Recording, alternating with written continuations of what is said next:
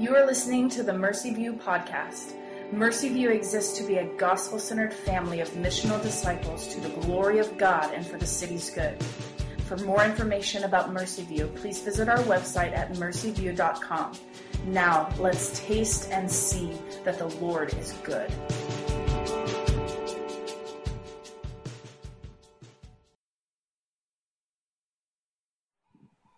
All right, tonight we'll be in Colossians 3, 23 through 24. Whatever you do, work heartily as for the Lord and not for men, knowing that from the Lord you will receive the inheritance as a reward. You are serving the Lord Christ. This is the word of God.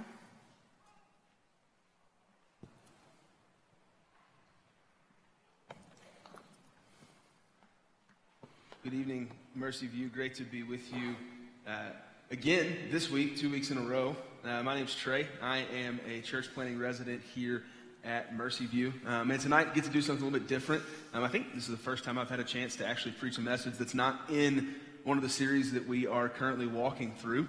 And as we just come to the end of the year, the calendar had it set to be just kind of a standalone. So I'm excited we get to talk about something that has been on my heart for quite a while, just thinking about how the gospel relates to our work, to what we do.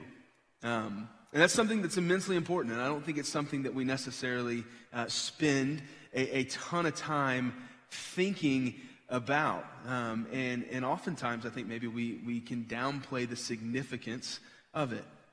It's that question of how does my faith, how does what I believe, how does the gospel truth that has rescued and redeemed me affect the way that I do my work?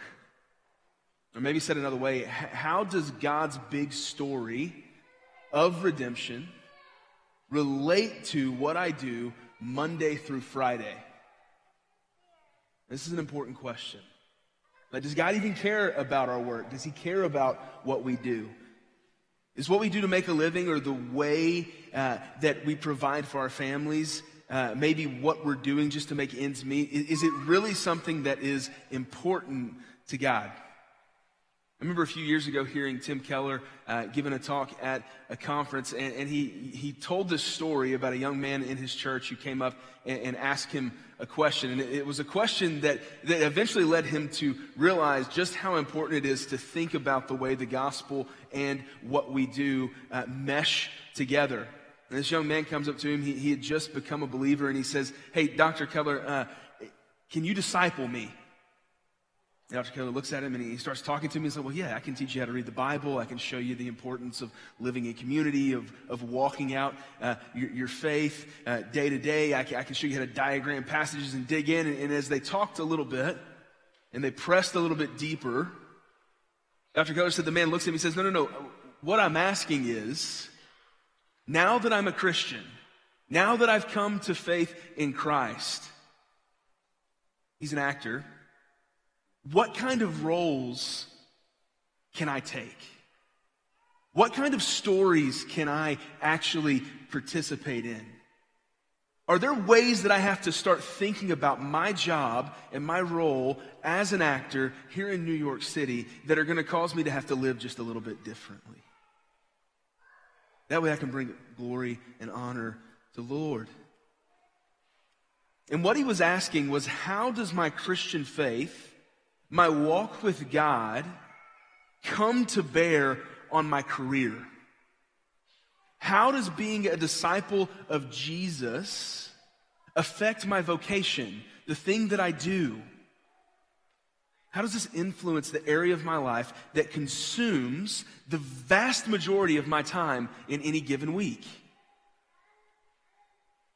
It was a keen observation about his life, specifically about how his life and his new life in Christ needed to mesh together.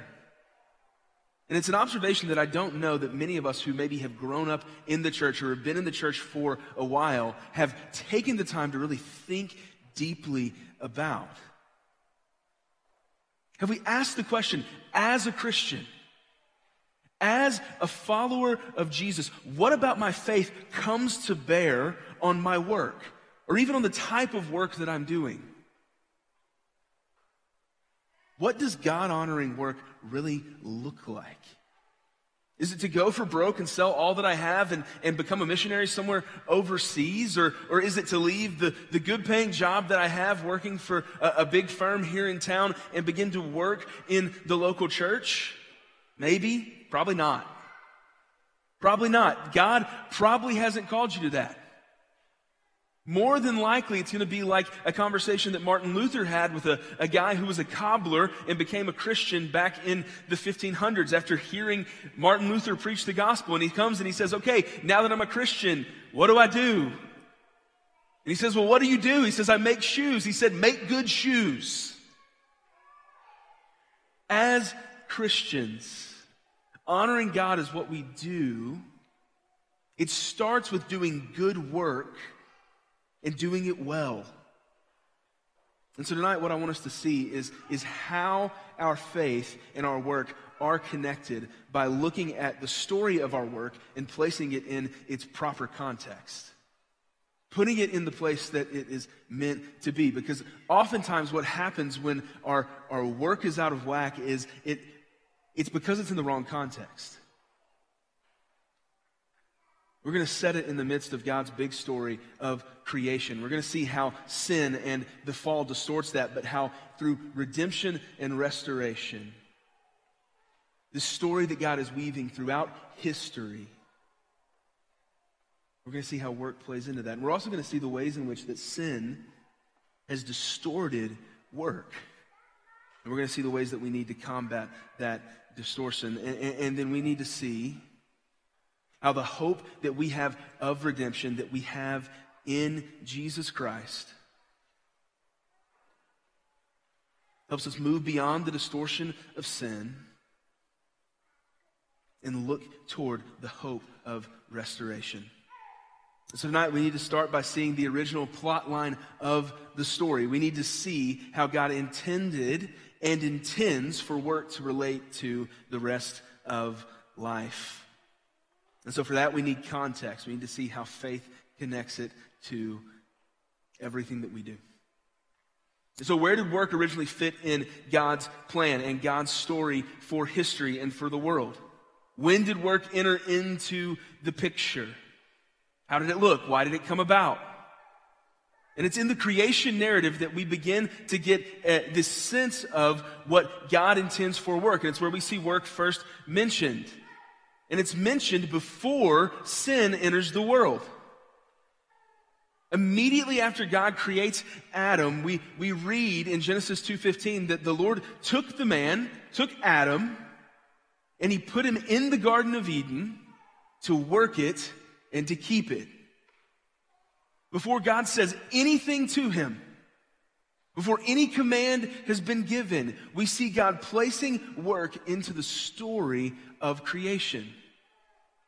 God placed Adam in the Garden of Eden not to be in this idyllic paradise where he doesn't do anything, but for a purpose, to work and keep the garden.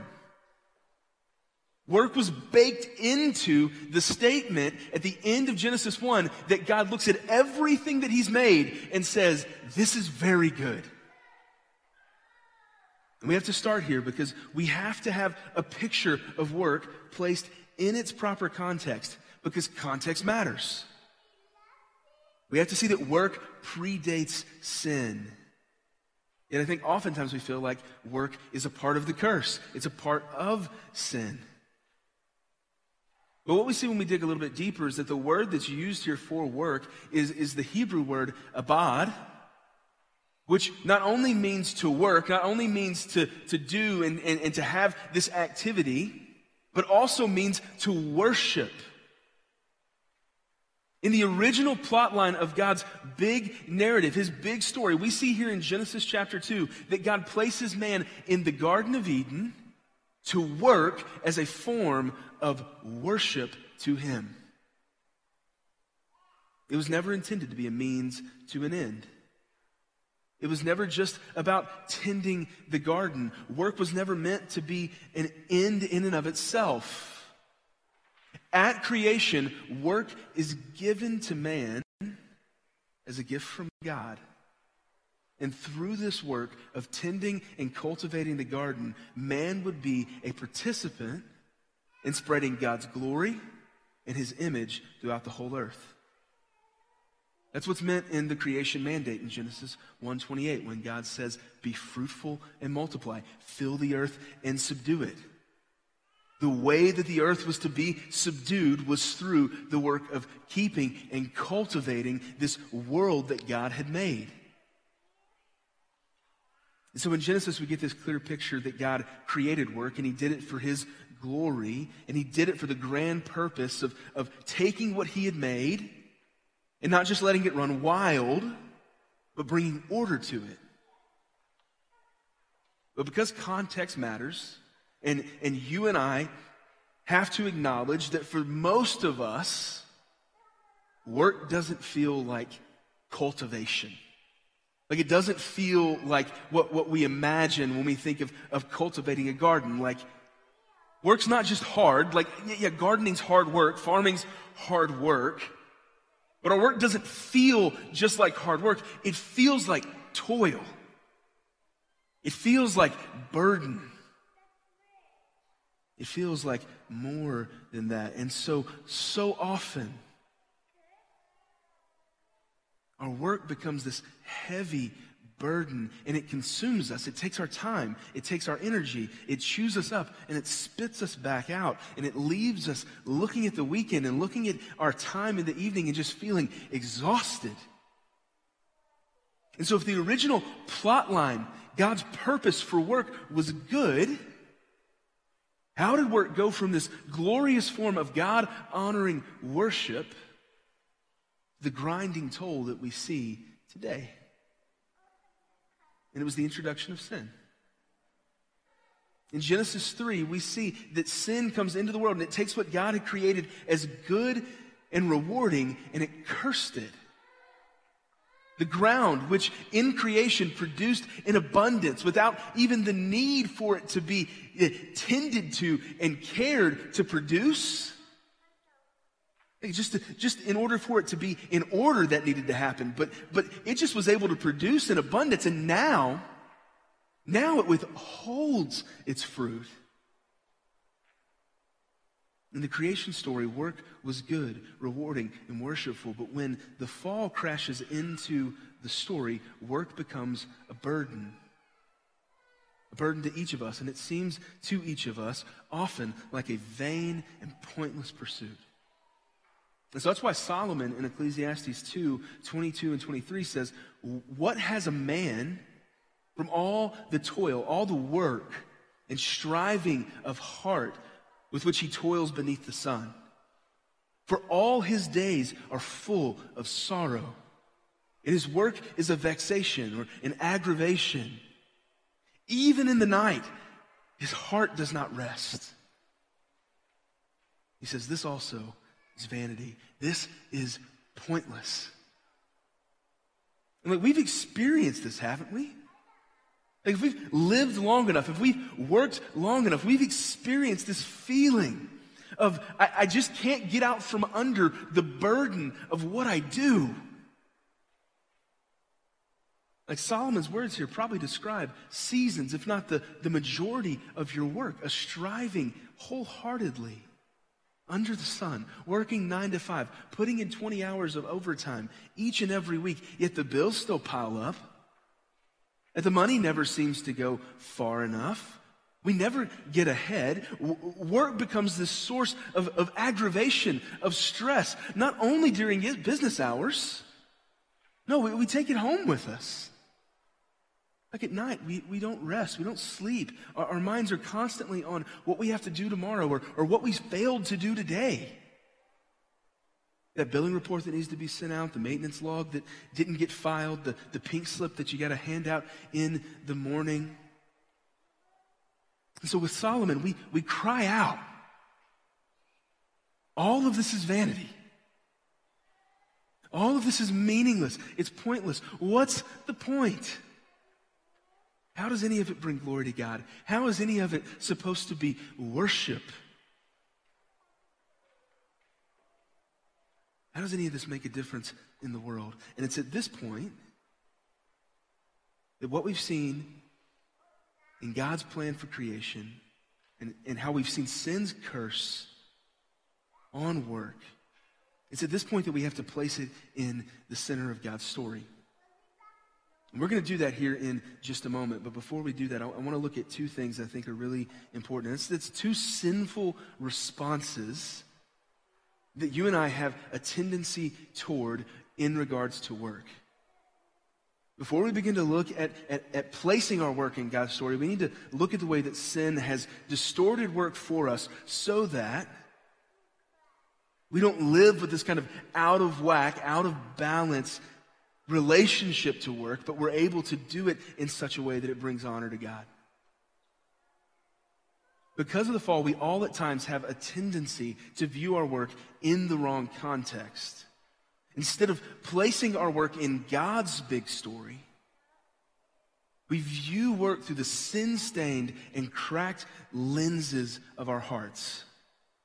And there isn't an area of our life that doesn't become clouded by the sinfulness of our hearts. And that includes our work. So the first sinful response that we have to work, that we see wreaking havoc in our world and in our work, is that of idolatry. We all have certain tendencies. We all have certain bents in our hearts that make idols out of various things. Calvin famously said that the human heart is an idol factory, that every one of us from our mother's womb has been experts at making idols. And an idol's not just a little statue sitting up on a shelf. It's not just something that primitive man had to deal with. Idolatry is something that each and every one of us has to wrestle with, because idolatry at its root is anything that takes the ultimate place of authority in your life. Oftentimes, idols are good things given to us by God that we take and make into gods for ourselves. For many of us, work has become an idol in our lives, because we failed to connect the story of our work with God's story. Our work hasn't been put in its proper context, and that means that your work, it ceases to be about, or it never becomes about, cultivating the world in which God has given you to live and worshiping Him, expanding His kingdom, building His kingdom. And that's how we make work an idol. So we begin to see the effects of this idolatry in various places of our life. Our family begins to be neglected as we spend more and more time at the office, later and later, trying to get ahead, trying to reach that next big bonus or that next big promotion. Success or a bigger nest egg becomes the goal. And if I can just climb one more rung of the ladder, then I know that I'll be set, then I know that I'll be happy. And when you do, there's just something else that you have to reach for and you have to go for and strive for. When work ceases to be about the goal of making much of Jesus and it becomes the end in and of itself, your work is an idol. And Jesus makes a really good point on this in Matthew chapter 6 in the Sermon on the Mount, when he says, "Don't lay up for yourself treasures on earth where moth and rust destroy, where thieves break in and steal. But lay up for yourself treasures in heaven where moth and rust don't destroy, where thieves don't break in and steal. For where your treasure is, there your heart is also."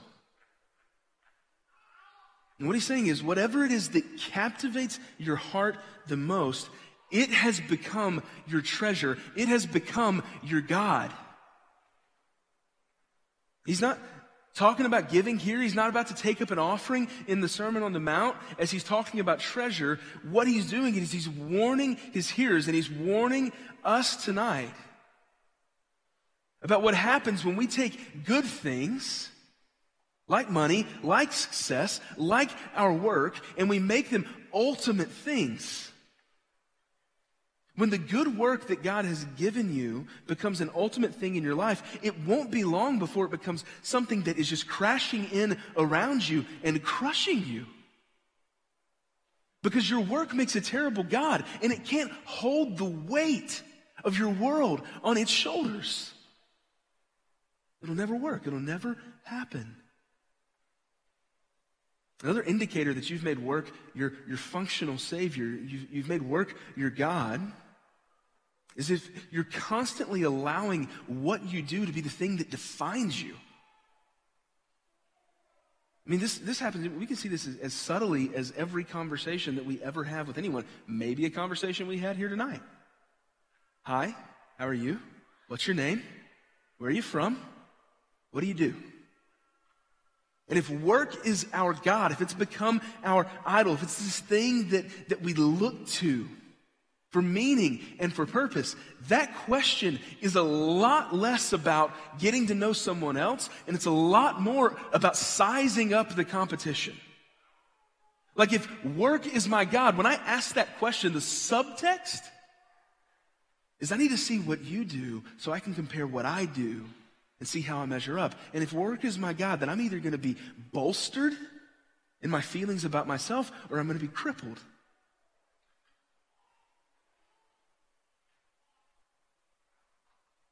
Another way that we see this, we see work becoming our identity, is embedded in how we view our performance.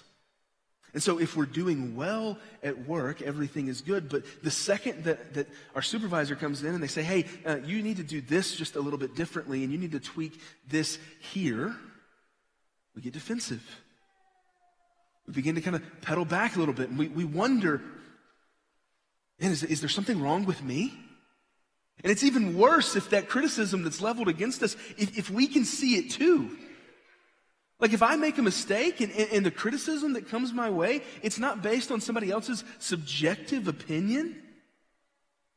Somebody saying, well, I would have done it this way, but it's based on something that I can look at and I can go, yep, nope, I screwed that up too. Man, I'm going to be so crushed. I'm going to be so fragile. I'm going to be unable to handle this because it's not that I'm just having something that I do pointed out as being wrong. My entire identity, my entire meaning is wrapped up in this function of my life. And so to criticize my work is to launch an attack on my very self. And so we can see where idolatry has set in. What Jesus says is that where your treasure is, there your heart is too. And so what's the thing that you value the most? Whatever that is, that's what you worship. Where's your treasure? Where's your hope? Your worth? Where's it found? There's another sinful tendency that we have when it comes to work. There's this pendulum swing to the complete opposite side. And I think right now in culture, that's kind of where we're at, is on this pendulum swing to this other side. And it's not idolatry of work in so much as it is an idleness in our work. I want to be careful with that. I don't want us to look and go, well, I'm not dealing with idleness in work because I'm not lazy. Like I do my job. I get stuff done. Idleness in work is far more insidious and it's far more subtle than just laziness. If we want to think about idleness in work, we need to think about it more like this. When we turn our car on but we leave it in park, right, we call that idling. But as long as it's on and it's in park and it's not shifted into gear, there's all this potential, but there's nothing actually taking place.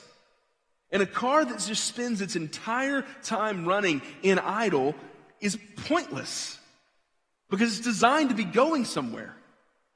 And eventually, if all you do is idle your car, that thing's going to break down because it's meant to move. It's meant to be in motion.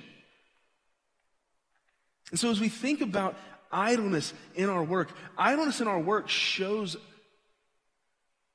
up not just as laziness, but it shows up as looking at our work and viewing it as pointless.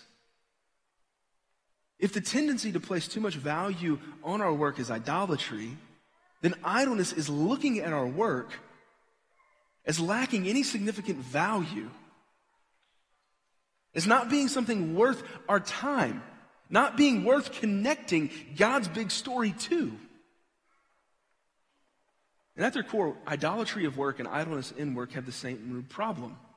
It's a failure to connect God's story for our work to what it is that we're doing. And where idolatry leads us to see work as having this kind of ultimate importance, idleness in work leads us to see our work as having little to no importance in God's story. However, this kind of thinking is just as sinful as turning work into our God. And so the Apostle Paul points it out in 2 Thessalonians 3 when he says, he's talking to them, he's talking about how he acted in front of them, and he says, hey, be an imitator of me. For even when we were with you, we would give you this command, if anyone is not willing to work, let him not eat.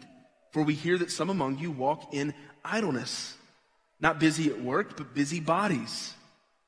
Now such persons we command and encourage in the Lord Christ to do their work quietly and earn their own living. Like I said earlier, you can be idle in your work and not be a lazy person, because idleness doesn't mean just inactivity or even a lack of productivity in your work. Most of the time, idleness is an inactivity of the heart or an inability or unwillingness to see or embrace God's purpose in work that He has given to us to do right now.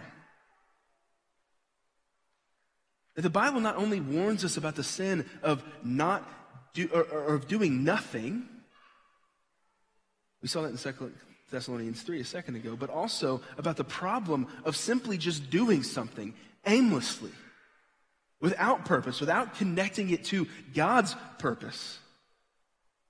Like, not only are we to do our work, but we are to go a step further, Paul says, and work with sincerity of heart and reverence for the Lord. And so if work merely becomes a means to an end for you, and that end being just paying the bills, putting some food on the table, and being able to kind of maintain a comfortable lifestyle, then you might have become idle in your work, which is just as much of a problem as looking at your work as a source of satisfaction, as your God.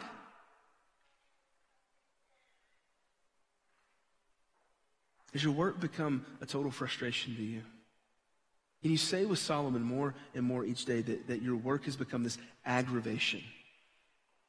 Listen, when we recognize that satisfaction and purpose are not inherent or even promised, but they come as gifts from God, the frustration that we experience at work shouldn't lead us to discouragement.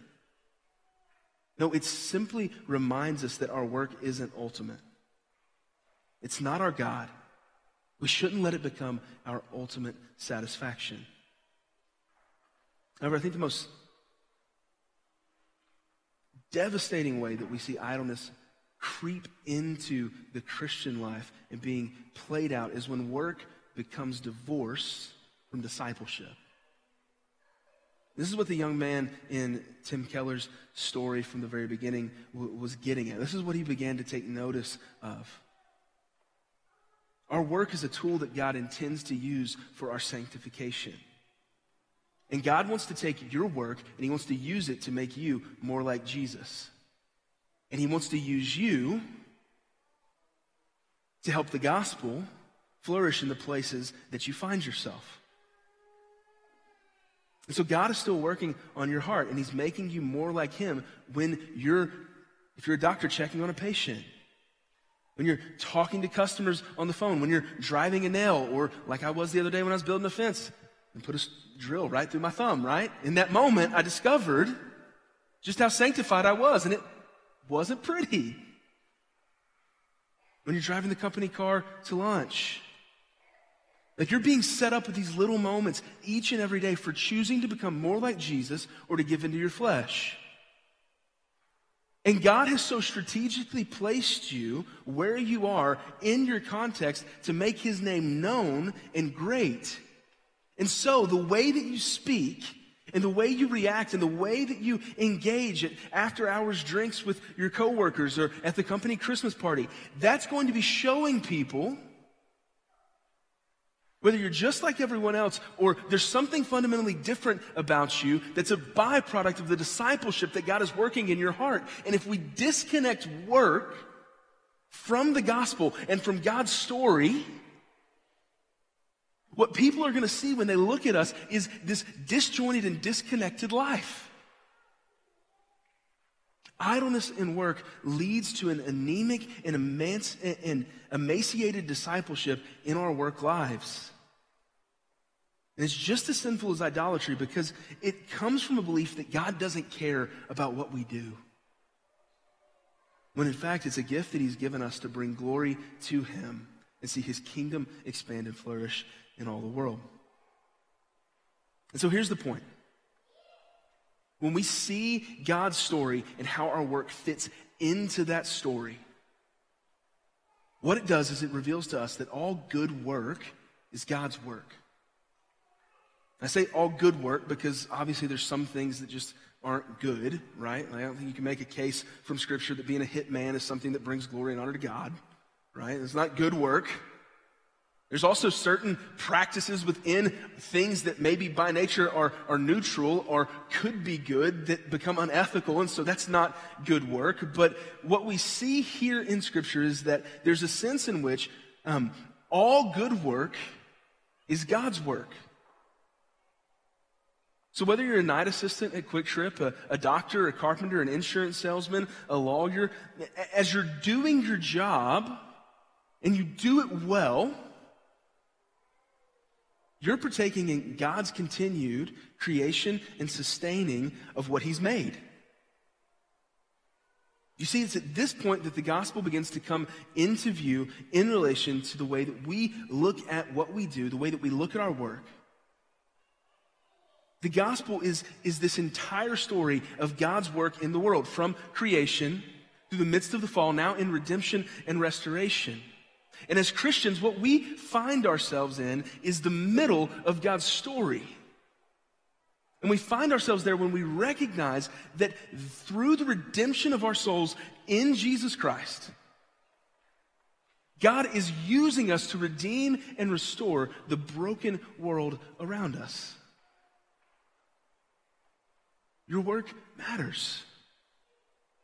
I want to take a moment to touch on this one thing here too. Your vocation, what you do, what God has called you to in this season of your life, or maybe for all of your life, might not bring you income. Like if you're retired,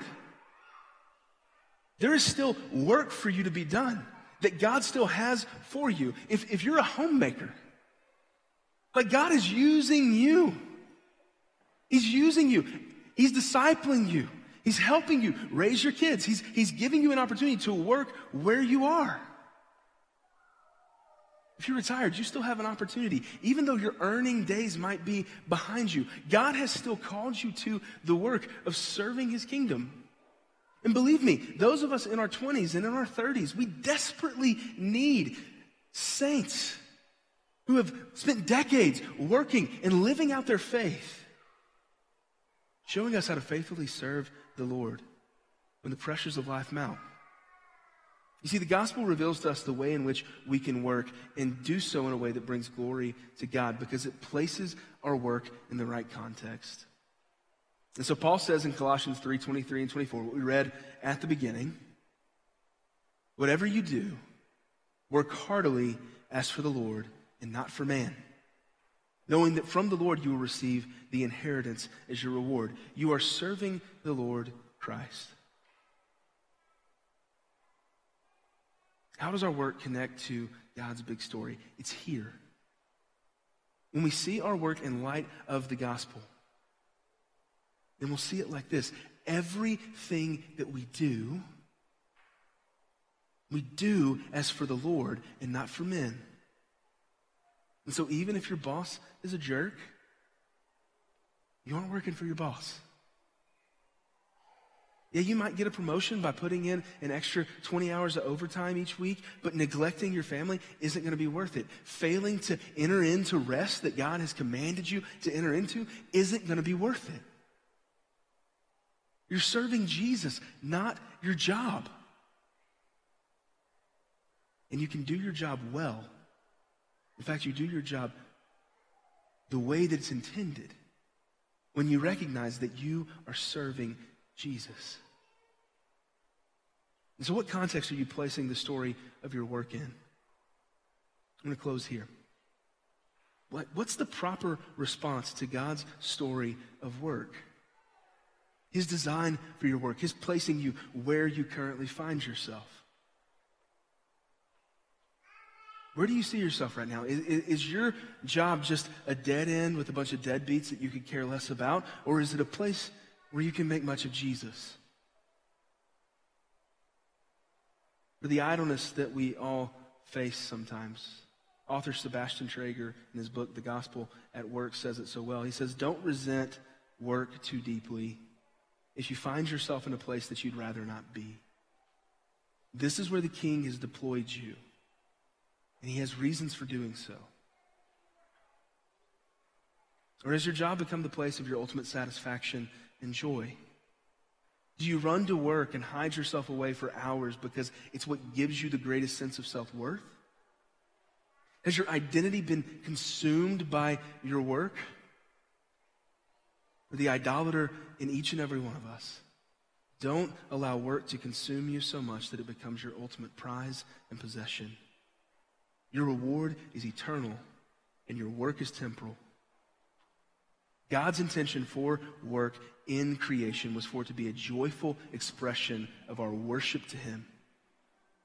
It was meant to be done with ease and constant fellowship. Now, we know that sin has busted that, shattering it to a million pieces, but we find ourselves right now in this amazing side of history, literally caught in the middle of the redemption of the world and the ultimate restoration of all things through the power of Jesus Christ.